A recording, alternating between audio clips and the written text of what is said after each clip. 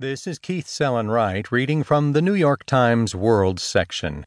2 Women Killed in Knife Attack at Marseille Train Station by Aurelien Breeden. 2 women were killed in southern France on Sunday by an assailant armed with a knife in an attack that forced the evacuation of a major train station, authorities said.